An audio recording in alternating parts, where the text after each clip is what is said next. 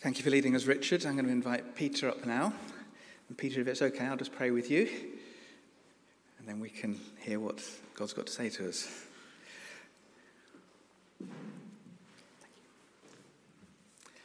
Father, thank you so much that you want to talk to us.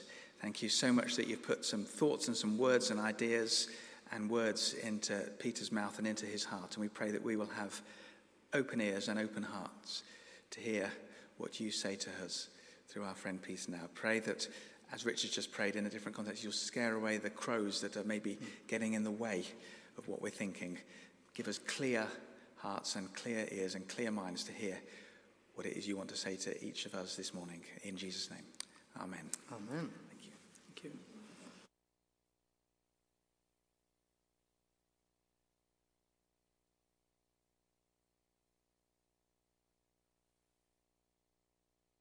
And on that occasion, I told you that while I was sitting over here, the thought of doing Desert Island Discs had come to mind, not in terms of music, but in terms of scripture passages and the lessons that I have been taught as a result of them. I was rather uncomfortable with the personal content because it would, I'd be speaking about myself, but my aim is to focus upon God's word, some of the things which are contained in it, which have been lessons for me, and I trust may be lessons for you too.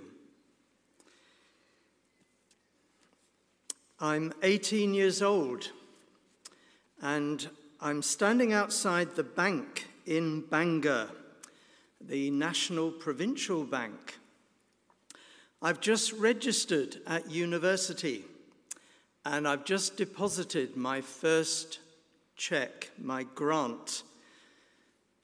When I reflect upon the fact that I was given money to live as a student and my fees were paid for, I'm so grateful that I lived at the time I did, because I would not have been able to go were it not for that simple fact. So I've registered at Bangor University. And would you believe I still have my bank statement from that time?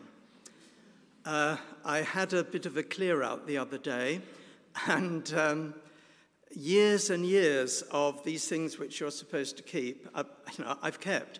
But I couldn't throw this one away. And it shows that I deposited £99, 6 shillings and 8 pence. I'd already opened the account and deposited £29, 15 shillings, which I assume were my summer earnings.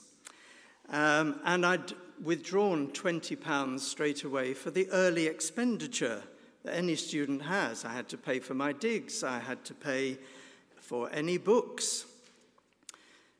As I stood there, I reflected upon the fact this was the first time I had money under my control. This was the money I had been given, and I was challenged with what I should do with it. And the scripture that I particularly want to draw your attention to comes from Proverbs chapter 3 and verse 9. Honor the Lord with your wealth, with the first fruits of all your crops. That bank statement showed 2 more payments of £99, 6 shillings and 8 pence, which of course I started at uni in faith that they would come later.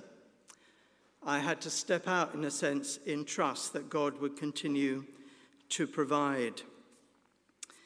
I went to a church where there was teaching about tithing.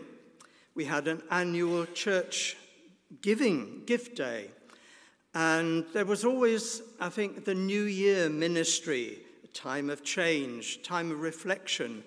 And so giving would come in as there is a theme, an opportunity to rethink how one gives to the Lord's work. And my mother was a great saver. My mother had tins in a cupboard. One said rent, one said gas, one said electric. And when she recovered from my father his wages, minus the cost of 1 ounce of tobacco and a few sweets at the tobacconist on the way from the station to our home,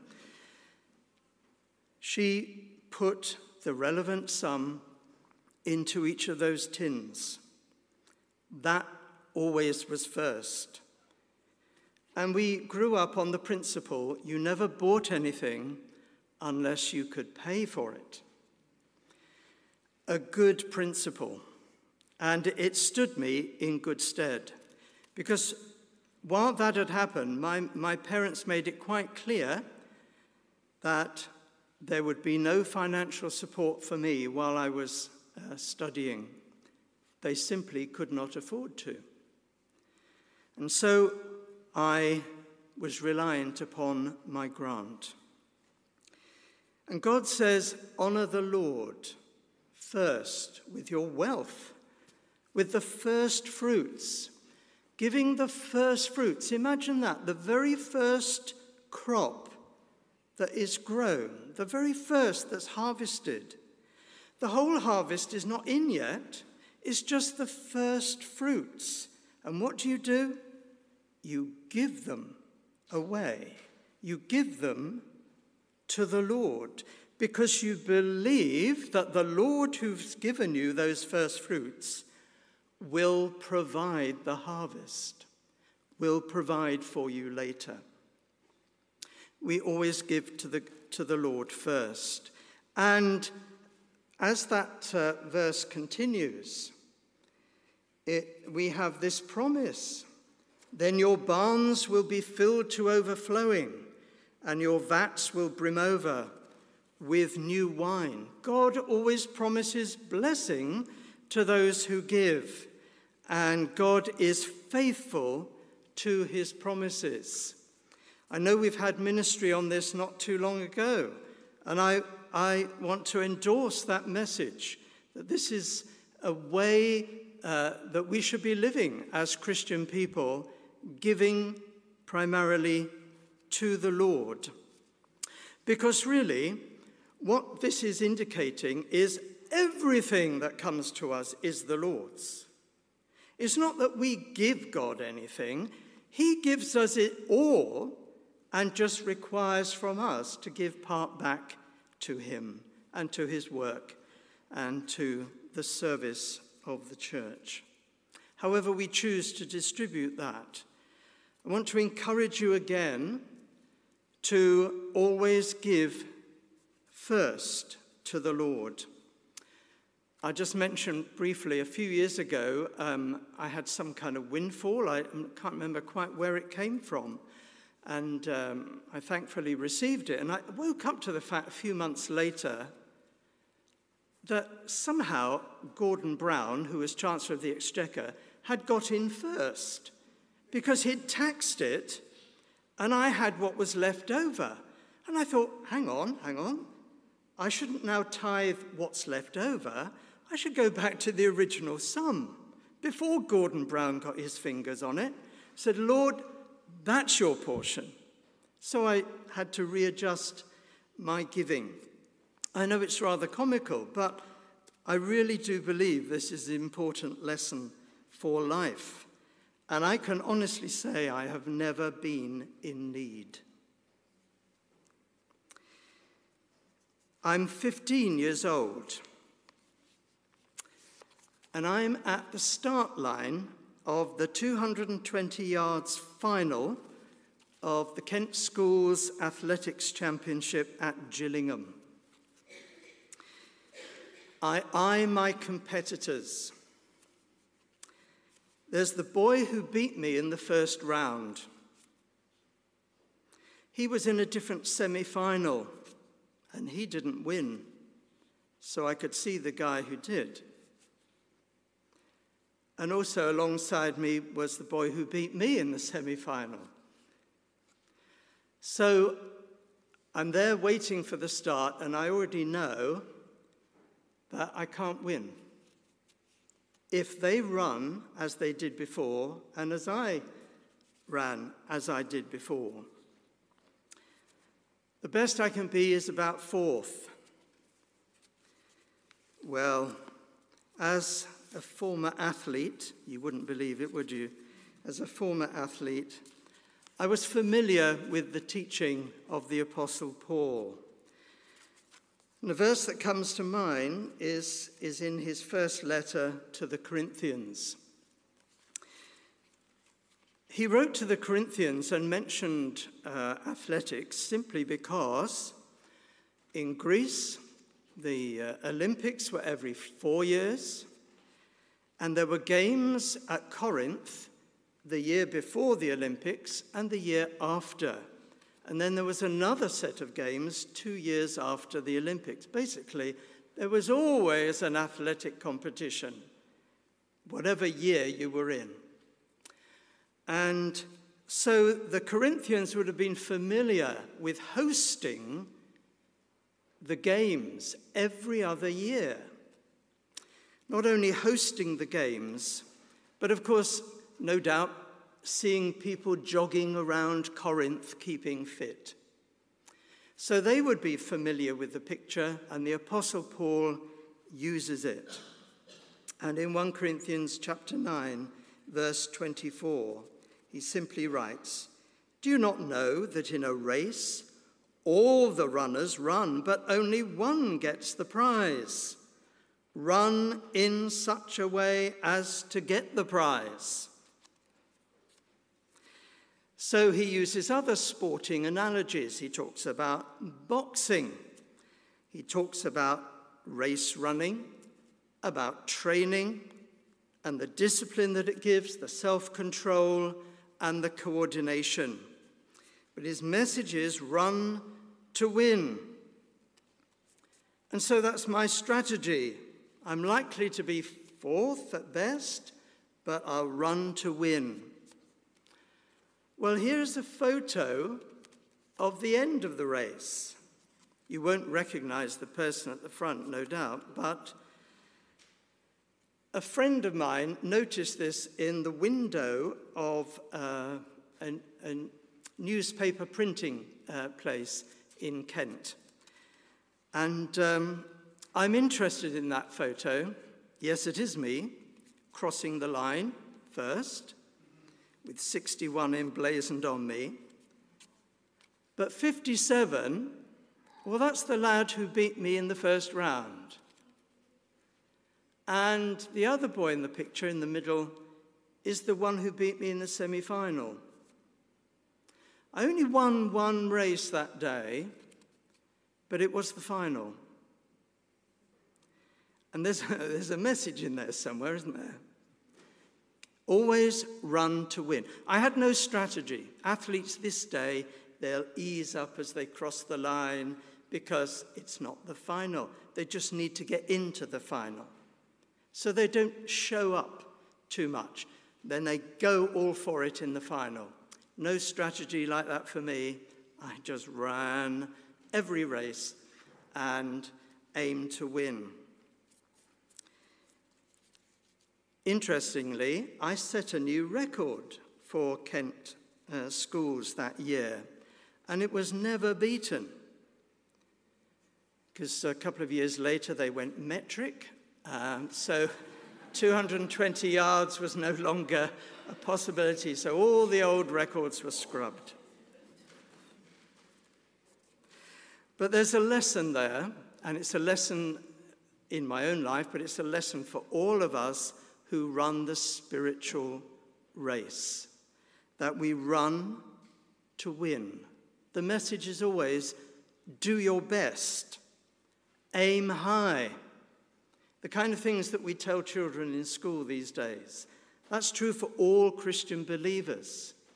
Whatever is before you, aim high. In another letter, Paul writes, "Whatever you do, work at it with all your heart, as working for the Lord, not for human masters." Speaking there to slaves, to those who were employed, but basically saying, whatever you do, work at it with all your heart, as working for the Lord and not for human masters. Always run to win. Do your best. I'm 44. I'm standing in the pulpit announcing the text for my morning sermon. I've been in what they call full-time ministry for 4 years, and the last year has been particularly challenging. There are two of us sharing the ministry, and it falls to me to speak from Philippians chapter 1 and verse 27. And so my text was, whatever happens, conduct yourselves in a manner worthy of the gospel of Christ. It was a very pertinent word for the church I was ministering to at that time. Paul's words to the Philippians are very broad in their application. Whatever happens, he says, conduct yourselves in a manner worthy of the gospel of Christ. Later in this same letter, he says, do everything without grumbling or arguing. And then again, he says, if I can find it, I consider everything a loss because of the surpassing worth of knowing Christ Jesus, my Lord. And then again, he says, rejoice in the Lord always. I will say it again, rejoice. Let your gentleness be evident to all. The Lord is near. Do not be anxious about anything, but in every situation, by prayer and petition with thanksgiving, present your requests to God.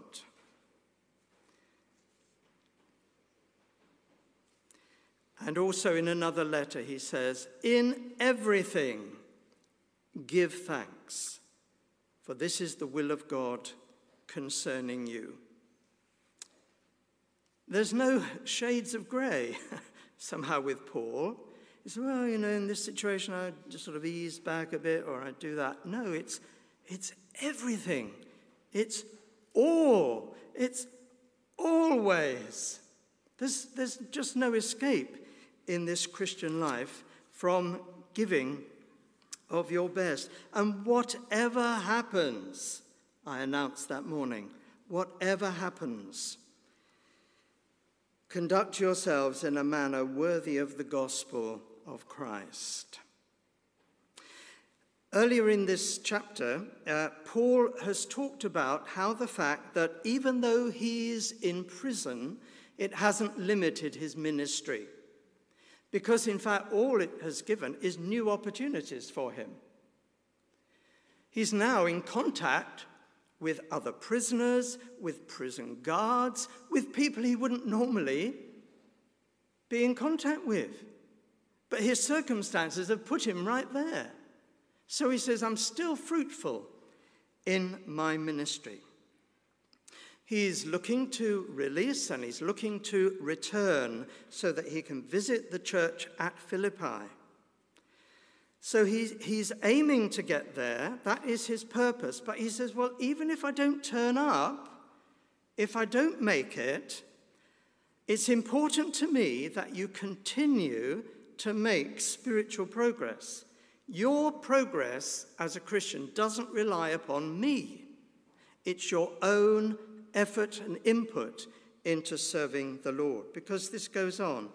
So, whatever happens, conduct yourselves in a manner worthy of the gospel of Christ. Then, whether I come and see you or only hear about you in my absence, I will know that you stand firm in the one Spirit, striving together as one for the faith of the gospel. It proved to be my last sermon to the church, and I would not preach again for nearly 10 years. In fact, I would have no public ministry of any kind. No public Bible reading, no public prayer. I just felt it would not be right to say anything. And I think it's right now not to say anything about those years and the time that brought them about. It was a painful episode. I don't want you to think that my life has always been smooth. I have questions, but I've never had any answers. And I realize how important it was that that ministry that morning was actually for me. Whatever happens, conduct yourselves in a manner worthy of the gospel of Christ. And that was uppermost in my mind at that difficult time. Change came about. And change brought new chances, new opportunities. Yes, that period eventually passed and I felt able to begin ministry again. I wouldn't be here if that hadn't happened, because my life has changed. I attended a new church. I met new people. My life took on a different route. I've got questions. I'm not going to trouble the Lord with the answers. You know, some people say, oh, those issues, I want to know what I want God to explain to me and so on. I think, no, Lord, I'm quite happy. I'm happy to trust that you are working in the change to bring about new chances, new opportunities to serve. So that's my lesson from that period of life, to trust. Paul writes to the Romans, in all things, there we are again, in all things, God works for the good of those who love him, who have been called according to his purpose. And we sang this morning, and I had to stop singing and I had to write down this line. We rest within the wisdom of your plan. I can do no more. I know that the Lord is good and he has guided me. I'm 25 years old. For several years, I've been a leader at a 2-week summer boys camp up at West Runton. The first time I ever came to Norfolk because of those. And the leaders are having a briefing. The boys arrive tomorrow. There's opportunity to share and to pray. And I'm feeling absolutely wretched. I have no enthusiasm whatsoever. And while others are reading scriptures and the like, I open my Bible. I don't often do this at random, but my eyes fell upon Isaiah chapter 54, verses 2 to 3, which say, enlarge the place of your tent. Stretch your tent curtains wide. Do not hold back. Lengthen your cords. Strengthen your stakes, for you will spread out to the right and to the left. I was familiar enough with camping to know that there were times when you'd need to take the sides down to let more people in. And that was the picture that I had. And I thought, there it is again. But I couldn't share it I actually felt miserable as I read those words. Because, you see, something strange, something unique in my Christian life had happened just a short while before. The friend who had introduced me to these camps at West Runton, I was staying with him, and he suggested we have a time of prayer for camp. And bless him, he would insist on praying right at the beginning, Lord, if you have a word of prophecy or a word of knowledge, give it to us, you know. There are only two of us. And I'm thinking, well, it's not going to be anything to do with me because, you know, this is all unknown territory to me. But as we prayed, I couldn't get an image out of my head and some words. I had a picture of an eye, and the words in the Authorized Version were, "Mine eye is upon you, saith the Lord." That was a worrying thing, because it saith the Lord in the first person. Well, I keep this to myself, but I can't get it out of my mind. I continue to pray for camp and so on in the normal way. But I realize eventually I have got to speak this out. I have to say it. But I don't know where it's going. So I stepped out. "Mine eye is upon you, saith the Lord." And as I did so, the next picture that came to me was the layout of the camp, because they always set it out exactly the same year after year after year, as they had done for the previous 100 years, and which is true, and I could see the tents. I could see, so I spoke into that situation, what I could see. And then the next thing I saw was a harvest field. And I saw a hand with a sickle cutting the corn. So what was I saying? I was saying, it's going to be a harvest. And I felt dreadful.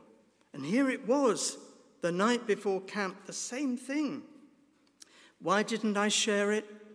Well, because my friend had got to camp first, and he told everybody that we had this prophecy, this word from the Lord, and we were going to have a harvest that year. The weight of responsibility on me was such that I felt utterly miserable. Even though the Lord was saying, enlarge the place of your tent, stretch your tent curtains wide, don't hold back, you'll spread out to the right and the left.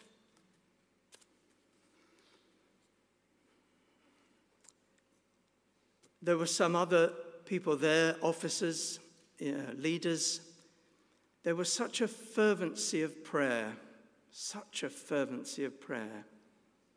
And then the plan at camp was to spend the first week of the 2 weeks leading up. You lay the ground of the gospel message, the good news. Then on the Sunday, we were to go to the local church. You might have seen this. It's Beeston Regis Church, that you might, as you walk from West Runton over to Sheringham. It stands rather isolated because there is not much left. The sea has claimed quite a bit of the old village. And that's the place we all went to. Over 100 boys, leaders, and so on. And an evangelist, Church of England evangelist, led the service and gave a call, an invitation for boys to follow Christ. And over half the camp stayed behind for prayer. And the rest of the camp on the spiritual side was taken up with ministering to these boys and preparing them for later life. And introducing them to Bible study, to prayer, to fellowship, and all those kinds of things. But my doubt still continued. My sense of feeling wretched continued. Can you believe it? I still felt no enthusiasm because I felt the weight of responsibility. And I was questioning even then, is this a harvest? There's only half the camp. Could it have been more? Well, of course it could have been more, but is this a harvest? 1 year later, I'm on the same field. We're in a car, a group of us, leaders. It's raining. And we're asking the question, 12 months later, what has gone wrong? We've done what we've done before. The first week we've presented the gospel. We've given the call to faith on the Sunday, and there was so little response. Just a few boys. And the other leaders were saying, what has gone wrong? And I am saying, it was a harvest last year. And for the first time, I felt enthusiastic about what had happened before. But I felt repentant because of my attitude. I said at the beginning, it's unique in my experience. I've never known this before. So I don't want you to get hold of the stick that this is like my life all the time. This is unique in my experience. But I felt the Lord spoke through me at that time. And there was that future element in it, which was the fearful thing, a kind of prediction in it, not just simply a word of encouragement or blessing, but a kind of prediction. And that gave me the weight of responsibility. And I've had to learn to recognize the Lord's voice. When is the Lord speaking? That's my lesson from this time. And of course, I've had more time to learn to recognize when the Lord is speaking, so that I know what to speak on when I stand here in this place, because there's a weight of responsibility. I need to bring to you what the Lord is telling me to bring to you. You'll be pleased to know that this will not be happening again. These are life lessons for me. I've done 2 sermons in this way, but you can have too much of my experience. But I want you just to reflect upon the fact that these experiences that I've shared with you have a root in Scripture for me, so that I can use these in my own testimony. And I want you to do the same if you're a Christian believer. You've had lessons from your life, and I want you to attach a scripture with those. Perhaps it is already, but if not, find one. And there will be opportunities to share those moments in your life and what you learnt from the Lord. There's an encounter meeting this evening. Usually there's an opportunity to share. Why not come and share something from your past experience? But what if you haven't yet begun? Life has its ups and downs, and life with Christ has its ups and downs. But we've reflected this morning on what Jesus has done for us in laying down his life that we might have life, paying the price in his body and blood for our sin. Let's give him our life wholeheartedly and trust him and learn as we live how to know him better and to serve him better and to share him with a needy world. Amen.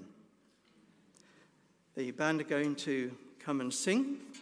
I've been so pleased with being upbeat this morning because we're going to keep being upbeat.